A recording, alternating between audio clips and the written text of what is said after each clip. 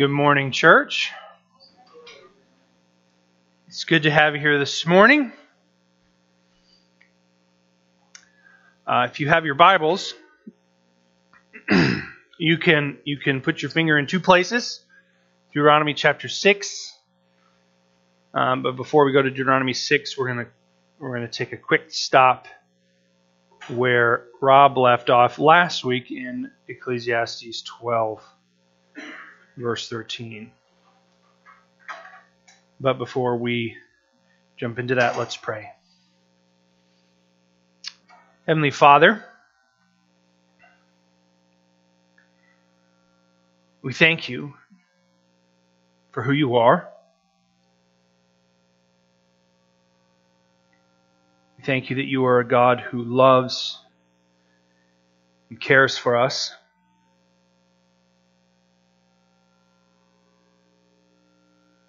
We thank you that you are merciful,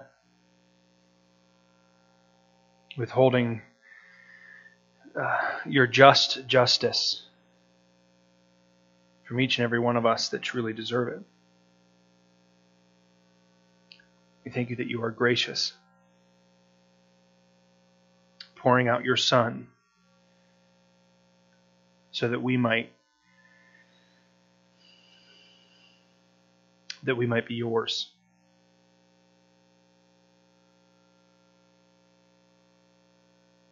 We pray that as we turn to your word this morning,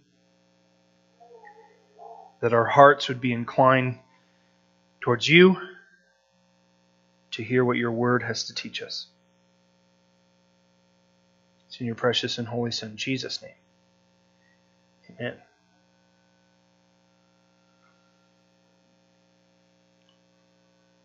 So I want to maybe give a little, of my brain context to get you to know why we're going to be looking at the passage that we're going to be predominantly looking at today, which is Deuteronomy 6, verses 4 to 9. Last week, Rob preached, and I've said this to Rob, and now I'll say it to you.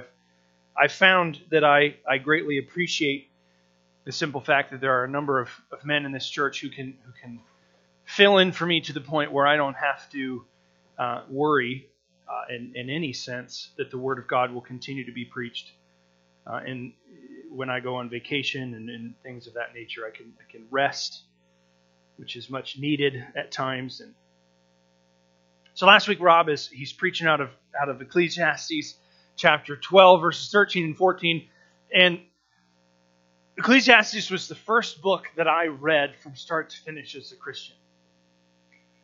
And for many of you who have read through the Bible and have read Ecclesiastes, you might go, why on earth would that be the first book that you read? Well, I don't really know, but it has been very formative. It was very formative in my life, in my walk with Christ, and it's just one of those books that just fascinates me. Some people like Psalms, some people like Proverbs. I like Ecclesiastes in the wisdom literature. And Rob mentioned this last week, and I'll mention it again. If you take out verses 13 and 14 of chapter 12, the book of Ecclesiastes doesn't make it into the Bible. Because in a lot of ways, it doesn't make any sense without verses 13 and 14 of chapter 12. Ecclesiastes is what is known as anti-wisdom. Meaning it's coming at wisdom from the opposite perspective. It's saying what is not wise. What is not wisdom? You go through the book of Proverbs and you see what is wisdom. These are the things that we do. The preacher here in Ecclesiastes, he's saying, this is what you shouldn't do. I've done it to kind of prove to you that it's not really a blessing, as some of these other things that we see in Proverbs and even in Psalms and in Song of Solomon are. But one of the things that I struggle with as a preacher is whenever somebody else is preaching to try to stay focused on what they're preaching, as opposed to in my own head preaching the sermon that I would be preaching if I had the passage that other person is preaching. And Ecclesiastes 12, 13, and 14 is one of those verses that I've probably in my head preached preached multiple times and never actually preached to you. And so it was really difficult, even though everything that Rob was saying was fantastic, it was really difficult for me to disconnect my own thoughts from my brain and to just listen. And so this was the starting point of this week's message. Rob, he stopped short of finishing this whole passage because I think he ran out of time and was being wise and not going too long and muddying things up by trying to rush through things, which was, for me, it was a good thing because that means that I can kind of pick up where he left off. Throughout the book of Ecclesiastes, the preacher, the author, the speaker, he's showing us all these things that are not the right things for us to do. And then he comes to this conclusion. He says in verse 13, he says, "The end of the matter, all has been heard. I've said everything that I'm going to say, and this is it." He says, "Fear God and keep His commandments." And Rob did a great job at explaining this. Fear God and keep His commandments. It's simple. It's basic. It's not complex.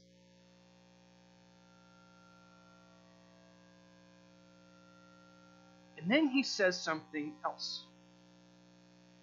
He says something that I think is one of the more profound things stated in wisdom literature. He says, "For this is the whole duty of man."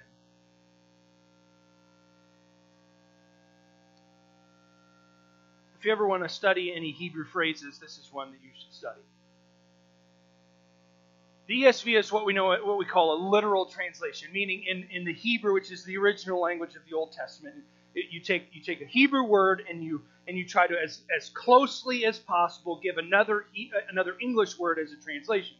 And so every word has its translation, which gives you the literal words that the original text is in, but it maybe misses some of the meaning of the text behind maybe some figures of speech or some idioms, things of that nature. Like the NIV is a little bit better in kind of thought for thought translation. Both have their value and both have their shortcomings. We have the ESV just because it's the Bible that I typically use. The translation is good, but it lacks something. This is the whole duty of man. And I think what it lacks is in how we understand the word duty. It seems from our perspective, from an English translation perspective, that what the author is saying is this is the only thing man is really supposed to do. Fear God and keep His commandments. This is what we're supposed to do. But that kind of misses it. It's not about our action. It's about what we actually are. The whole essence of man, all of what man is to fear God and to keep His commandments. This is what we were created to be.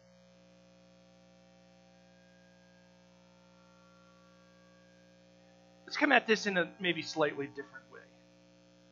I like to build things. Some of you know this. Others you maybe don't. I like to build things. My brothers and my dad were kind of all kind of made this way. We probably got it from our dad. For Christmas, instead of buying each other gifts, we make something for each other. The men, right? We exchange things. I like to challenge myself to build something in a medium that's not something I've done before. So my dad has a wood shop, so all my life we've built wood projects. This podium is one of them. I've built, for my brother, I attempted to make a mug out of aluminum. I say attempted because it failed. And Missy, whenever I was making this and struggling to try to do better at it, she said, "Why don't you just do something that you know how to do?" And I said, "Well, because I like the challenge of trying to create something and make something work that I didn't know how it worked before, right? I like to do that because the end goal is to do something different, do something fun, right? There's a realization when you're building something. There's this reality, right? That everything that you build has a purpose. We can look around the room. VBS is this week, and you'll notice that the church has been decorated. And these trees were built for the purpose of decorating the church, to give us this atmosphere, this feel that we're kind of in a jungle. The theme is rooted, and so it's great, right? There's a purpose to it, and you build something for the purpose of doing it. I built this podium for the purpose of preaching from it, putting my Bible on the top. It's got places to put pens and different things. There's cubby holes in here to put other books and the music, and fulfills a purpose. Follow me a second. Just about took out Jordan's cup there. This is a chair, right? We all recognize what a chair is. And the purpose of a chair is to sit on, right? And you're all thankful as you sit there and you listen to me preach that you have chairs, because you don't have to then stand. Take some weight off your legs and sit down. Now, the purpose of these chairs is to not be too comfortable, because I don't want you. But you sit in these chairs, and it exactly performs the function that it was designed to do. It's doing everything that the Creator purposed it to do. You're sitting in it. There's comfort. There's alleviation of stress on your legs. Good job, chairs. Nobody wants to clap for the chairs? I bet you next week, if there's no chairs in here, and then I bring the chairs in, you'll clap. Jordan, you want to sit here, Jordan? No, you don't want to. You don't want to do the challenge. Imagine Jordan is sitting in this chair since he's refusing me. And I take the chair, and I want to move Jordan from this spot to that spot. And I get him there. What have I just done? I accomplished the task, right? Jordan, I wanted to move Jordan from this spot to this spot. Now, Jordan's not actually sitting there, but I've accomplished the task. But is that the purpose of the chair? Was that the easiest way for me to move Jordan from this spot to this spot? No. And if Jordan was sitting in this chair, and you can hear it grinding on the ground, and probably everybody in the room who knows we just did the floors might be going, stop dragging that on the floor.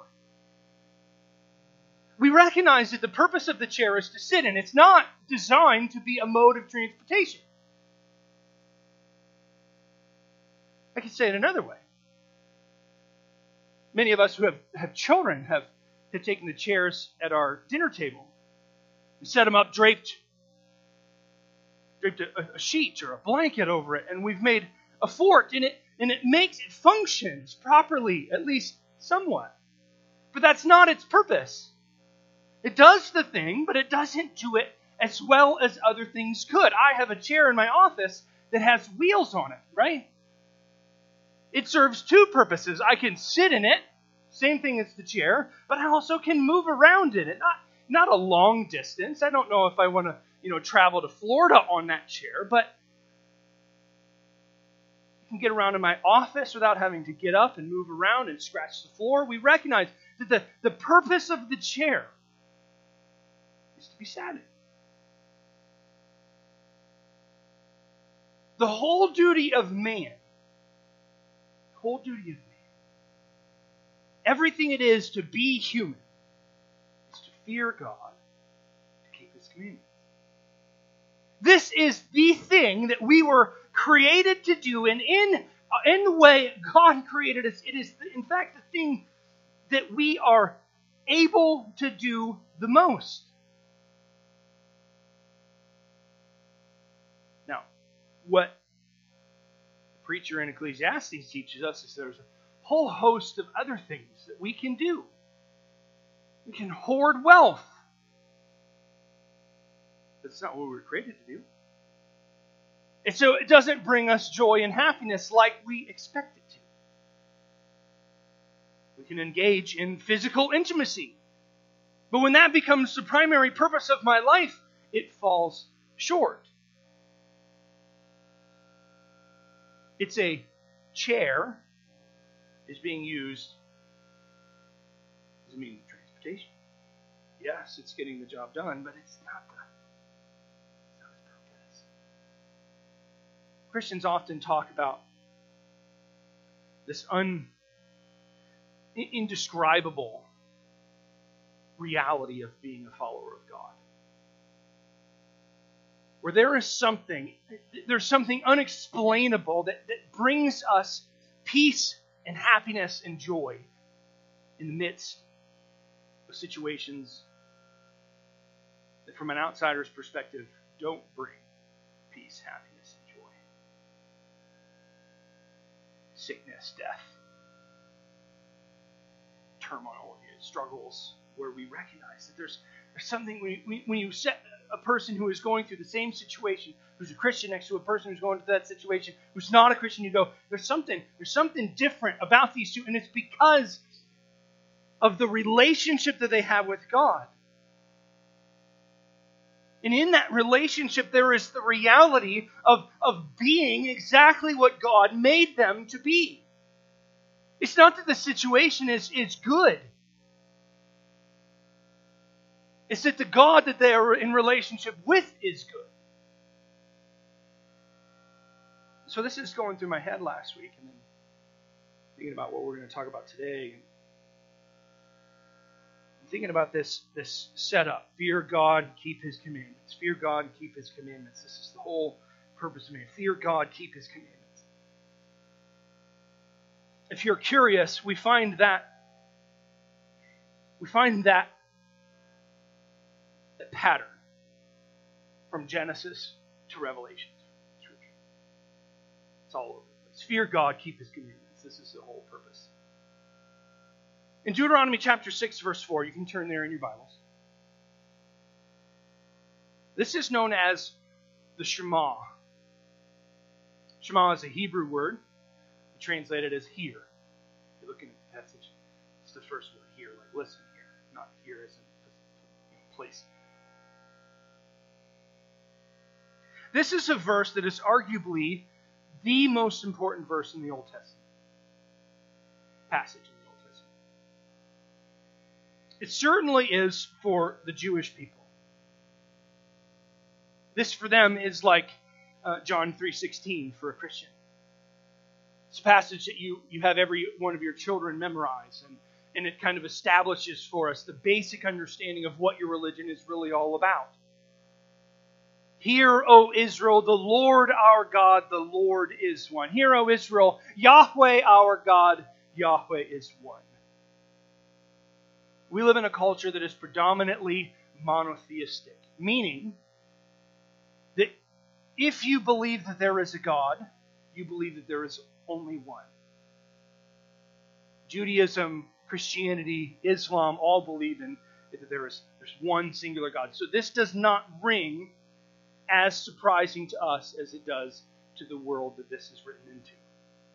In the ancient world, everybody and everything in every place had its own God. This is why in Genesis, the author of Genesis keeps saying the God of Abraham, Isaac, and Jacob, not just saying God. Because we had to distinguish this God is that family's God. And what's so profound about the book of Genesis is that God is showing through moving Jacob around that He's not just the God of one little location, but He's the God of everything, and He's the God of everyone because He's the God who created everything and everyone. It's profound. And the people of Israel, they recognize this. Hear, O Israel, the Lord our God, He's one. Now, we're going to find if you go through the rest of the Old Testament that they don't quite grasp that like they should have because they constantly are going and worshiping these other gods, these Baals and the Asherah and all these other foreign gods that aren't really gods at all. They don't quite get it, but that's exactly what's being said here. Hear, O Israel, the Lord our God, the Lord is one. It's great stuff. You shall love the Lord your God. With all your heart, with all your soul, with all your might. Heart for us is usually emotions. Talk about our hearts, and we're usually talking about love. For the ancient mind, the heart was your thinking, it was your reason, it was your logic, it was your rationale. Why? Because you get into a serious situation, you got to think rationally about it. What happens to your heart? It starts pumping more. Well, my brain is working harder. My thinking is working harder, so my heart is pumping more, right? Makes sense. This is where they thought was. We know because of science that it's in our brains, but love God with all your heart. Love God with all your thinking, with all your rationale, with all your logic and your purpose, and love God with all your soul. That's more the emotional side of it. Your soul, though, is in the pit of your stomach. It's in your gut. You ever get into a situation and all of a sudden something just turns in your stomach and you go, oh, this doesn't feel right. That's what they're talking about. You start a new relationship with somebody. You got all those butterflies where they feel like they are. Right? Love God with everything that you are. Every thought, every emotion. And love God with all your might. Physical strength. Love God with everything. Jesus is asked in the New Testament, one of the Pharisees comes up to him and says, what's the greatest commandment? He says, love the Lord God with all heart, soul, mind, and strength. He adds a little bit to it because the Greek is different than the Hebrew, and he's got to make sure that he gets everything. Love God with everything, he says. Today, the world tells you that love is an emotion. It's not. At least not according to the Bible. Love is not an emotion. That's called lust most of the time. The emotion that you so often, or that our culture so often calls love, is just erotic lust. Eventually, my significant other doesn't arouse me anymore, and so I say, I've fallen out of love with him. How ridiculous is that? Love is action. Love is a choice, right? And I say that, and people kind of go, oh, but that doesn't sound as nice. Doesn't it, though? If I have to love somebody, is that really all that special? Because of because of chemicals that are coursing through that is what you would rather have than somebody deciding, looking at you and saying, you know what? I have found value in you. And therefore I will act accordingly. God does not have to love you. In fact, everything about what you are kind of demands that he stops loving you, but he doesn't. He chooses to send his son to die on the cross so that he can have you in relationship with him. Isn't that better? I think it is. Love God with all that you are, he says. This is the fear of the Lord in Ecclesiastes. It's not accidental, by the way. I don't think that the author of Ecclesiastes was just accidentally writing this. I think he knows exactly what he's doing. It's the fear of the Lord. It's the realization of who God is. That's what fear of the Lord means. Sometimes we do it this injustice, where we say fear of the Lord is it's not about being scared. It's about reverence, which is absolutely true. It is about reverence, but it's also about fear.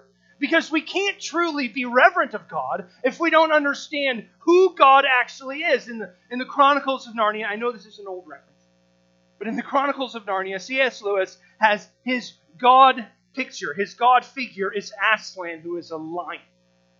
Right? He doesn't do this accidentally. I believe in The Lion, the Witch, and the Wardrobe. Lucy's talking to one of the creatures in Narnia, and she's like, "Oh, it's a lion? I'll be afraid of the lion if I ever meet him." And the other character's like, "Of course you will. After all, he's not a tame lion." Because there is a reality of the power and the might of God in our knowledge of him. God breathed this whole thing into existence. We should have a reverence of God that borders on terror because he is so immense and magnificent. But the other beautiful picture that happens when we recognize this is the nearness that untamed lion has with us. In The Magician's Nephew, which is the last book that Lewis writes, but it's the first book in the order, Aslan's creating. And the main character, Diggory, his mom is dying. He knows this line, he's special. And as Aslan's creating, he's going around, he's breathing on things are coming into existence. Diggory's like, can you please heal my mom? And it seems like Aslan's ignoring him. But pretty soon he turns around, he gets right up in his face, and Lewis says, and there's a tear rolling down the untamed lion's face. He says, I get it. I know the hurts you have more than you do. But I have other things that I must do right now. This is the intimacy that we share with the almighty God of the universe. Is there anything else that we could give to Him other than love with everything that we are? Other than fear, awe, and reverence? I don't think there is. But you might ask this question. How do I do that? In Ecclesiastes, he says it simply. Keep His commandments. That's how you fear the Lord. Keep His commandments. That's how you love God. In Deuteronomy, Moses, he's preaching this sermon. He's preaching a sermon in Deuteronomy. And the first thing that he talks about are the Ten Commandments. He gives the Ten Commandments, which, by the way, are a microcosm of the whole law. All of the laws, there's 613 by the Jewish count in the Old Testament, in the first 5 books of the Bible, 613 laws, all of them boil down to the Ten Commandments. Most of the laws in the Old Testament are quite simply explanations of what it would look like to enact one of the Ten Commandments in life. Thou shalt not murder. Thou shalt not murder. Well, how does that act itself out in the life that I live? There's explanations. There's a difference between I don't like this person, so I take his life, and war. It's fleshed out in the Old Testament, in the law. Keep His commandments. Well, it's easier said than done. How do I do this? How do I do it rightly? Anybody in this room ever been overwhelmed by what God calls us to do? I have. All the time. But I think the reason why is because at some level I want it to be complex. God has given me so much. Clearly I should be giving Him as much back as He's given to me. But that's not what the Bible teaches us. In verse 6, he goes on. He says, Hear, O Israel, the Lord our God, the Lord is one. You shall love the Lord your God with all your heart, with all your soul, and with all your might. And then he says this, and these words I command you today shall be on your heart. These words, I think, referring to the Ten Commandments. Shall be on your heart. Not emotions. Shall be on your mind, right? Let's translate it into today. Shall be in your thinking. Think and dwell on the Ten Commandments. Any of you who have children, have you ever taught your children the Ten Commandments? It's a hard thing to do, I think, especially if you have young kids. We've tried. We tell our kids the Ten Commandments, but they're not memorized yet. We think, the Ten Commandments don't have value anymore because it's all about grace. Yeah, it certainly is. But can we understand grace without the Ten Commandments? I don't think we can. After all, what did the Bible just say to us? What did Moses just say? These words shall be on your heart. Think about them. Dwell on them. Anybody in this room thinking right now? I hope everybody in this room is thinking right now. To answer my own question, you are all thinking right now, even if you're not thinking about what I'm talking about. You're all thinking, right? Is it hard? Is it complex? Is it a task that takes many, many steps? No. It's second nature. It's first nature, right? It's how you function in life. And Moses says, think on the law. Well, how do I do that? It sounds nice. It sounds good. How do I do that? Well, he tells us in verse 7. Shall teach them diligently to your children. You shall talk of them when you sit in your house, when you walk by the way, and when you lie down and when you rise. Talk about them. Complex yet? No. Does everybody in here know the complexities of what it means to covet? To the fullest extent of what it means to covet. Let me answer my own question again. No, you don't. Because there's literally infinite situations where we have to apply the idea of covetousness to that situation in its own unique form.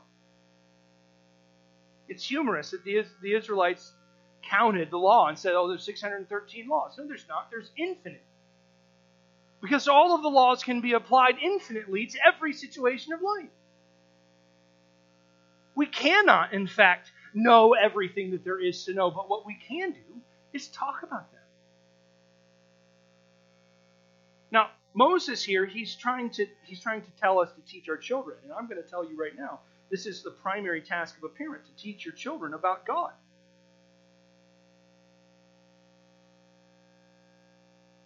So what do we do? Talk about it. Driving down the road, somebody cuts you off, you get mad. Turn around, apologize to your children for getting mad, unless it's justified. Ignore that last part. Talk about it. Your kids do something wrong. Don't just punish them. Talk about it. There should be discipline. The Bible tells us to spare the rod, spoil the child. There should be discipline in your home. But talk about it. God has talked about it, so why, as an earthly father and parent, should I not be talking about it with my children like He constantly is doing with me?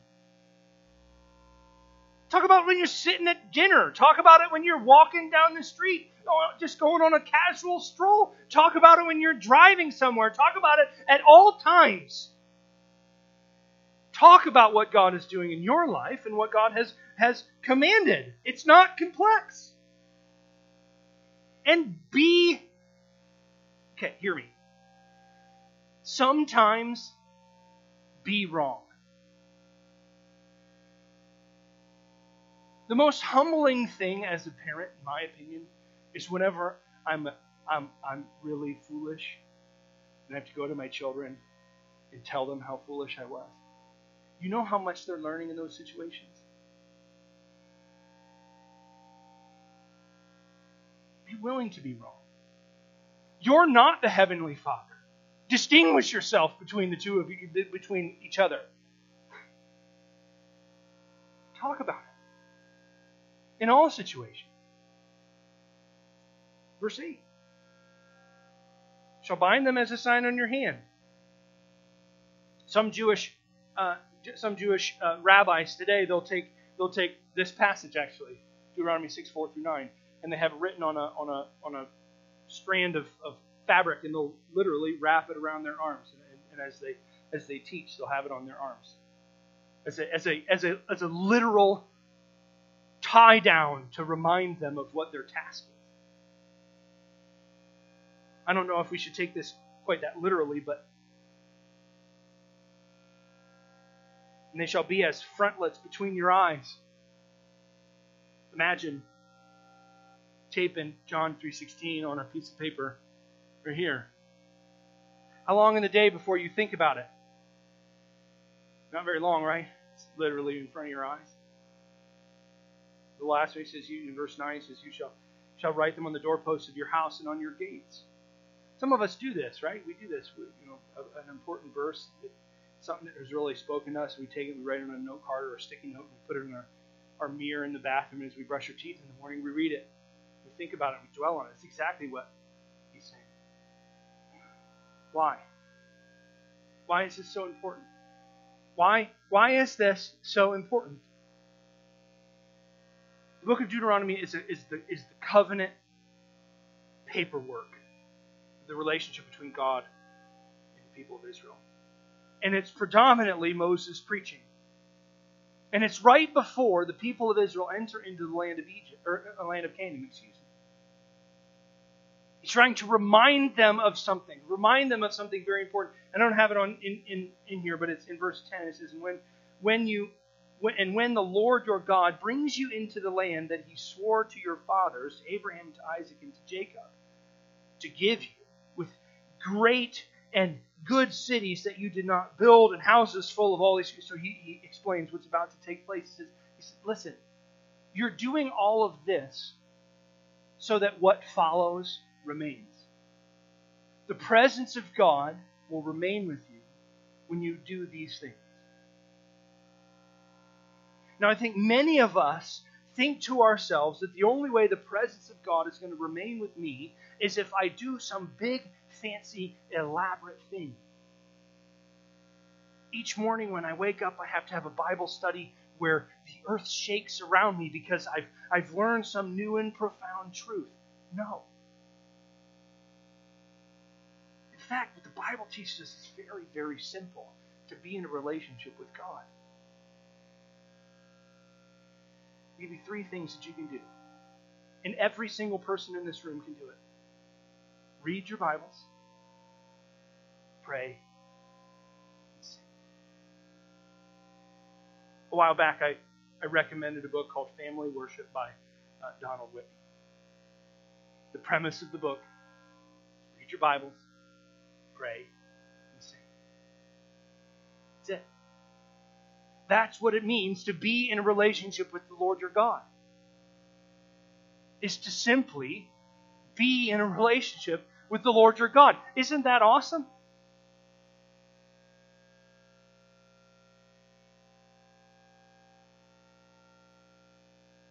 I mentioned this to my dad, who I credit with really almost all of my knowledge of Scripture. I was talking to him about this book because it rocked my home, right, when I read it. And I was suggesting that everybody should do this. Everybody should have family worship. And my dad said something that stuck with me. He said, well, that's good for you to do, but what about all the rest of us? Implying that I could do it because I'm a pastor.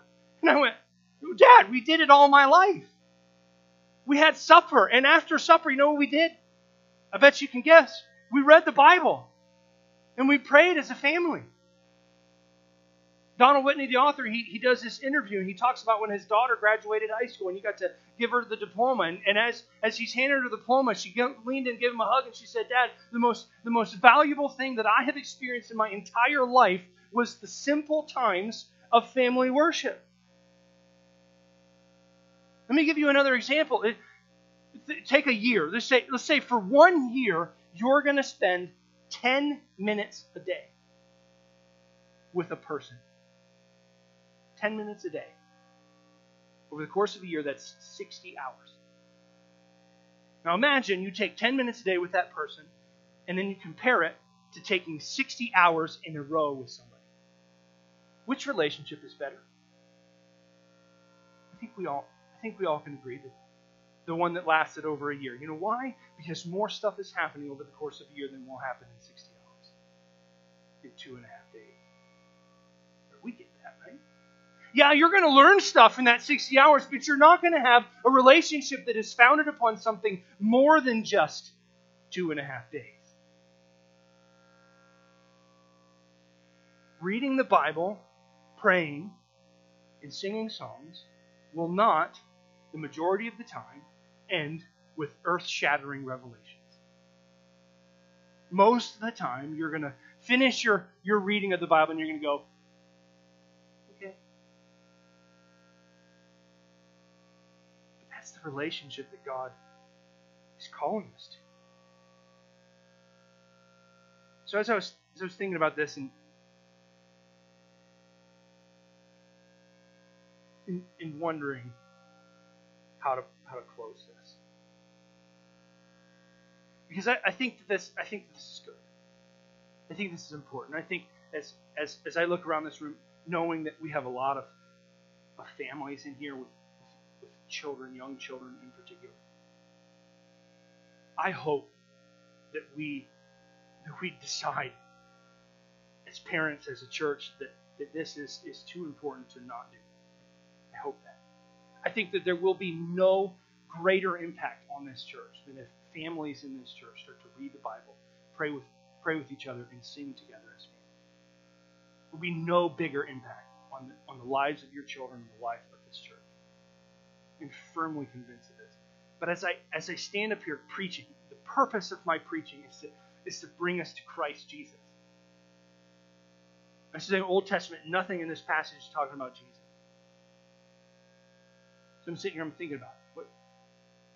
What about this? Where's Jesus in this? And that struck me. He's everywhere. Right? Again, we go back to this assumption that there is some different relationship that I'm supposed to have with my Lord and Savior Jesus Christ. It's supposed to be something different. But the profound truth of the gospel message is that Jesus came, the Son of God, God incarnate, came into this earth and lived as a man so that he could relate to us personally. We should have the same kind of relationship. We should long for the same kind of relationship with the Lord Jesus. A simple, uncomplicated relationship. Because that's the profound truth of the incarnation. Is that God did not say, you come to me and be complex with me, but I will come to you and be simple with you.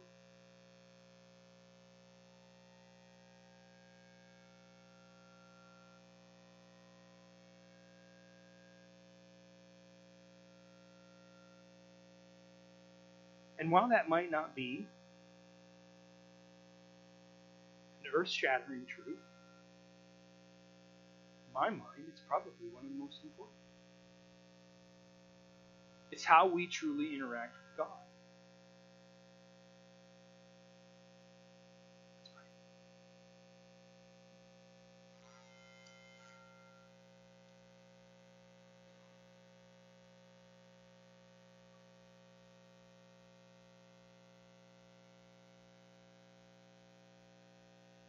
Father in heaven,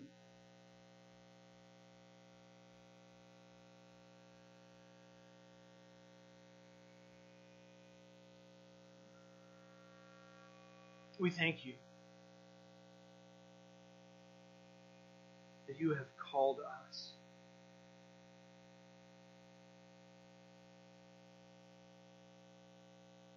not through complexity, not through challenging manipulations of who we are, but through simple relationship. To listen to your word by reading the Bible. To question, to wrestle, and to be challenged as we speak back to you in prayer. And hear your still small voice in prayer. And how we respond to you in praise and worship. How as we realize your bigness, your sovereignty,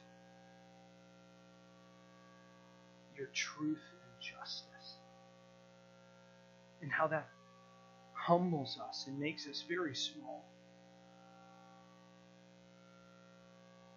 As we think and dwell on this, we feel your presence. Not at a distance,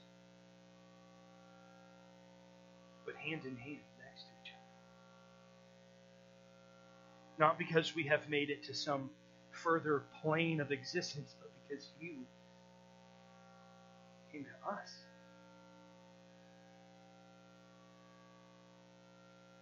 Lord, teach us to fear who you are, to love with all of our heart, with all of our soul, with all of our might, and to simply follow you.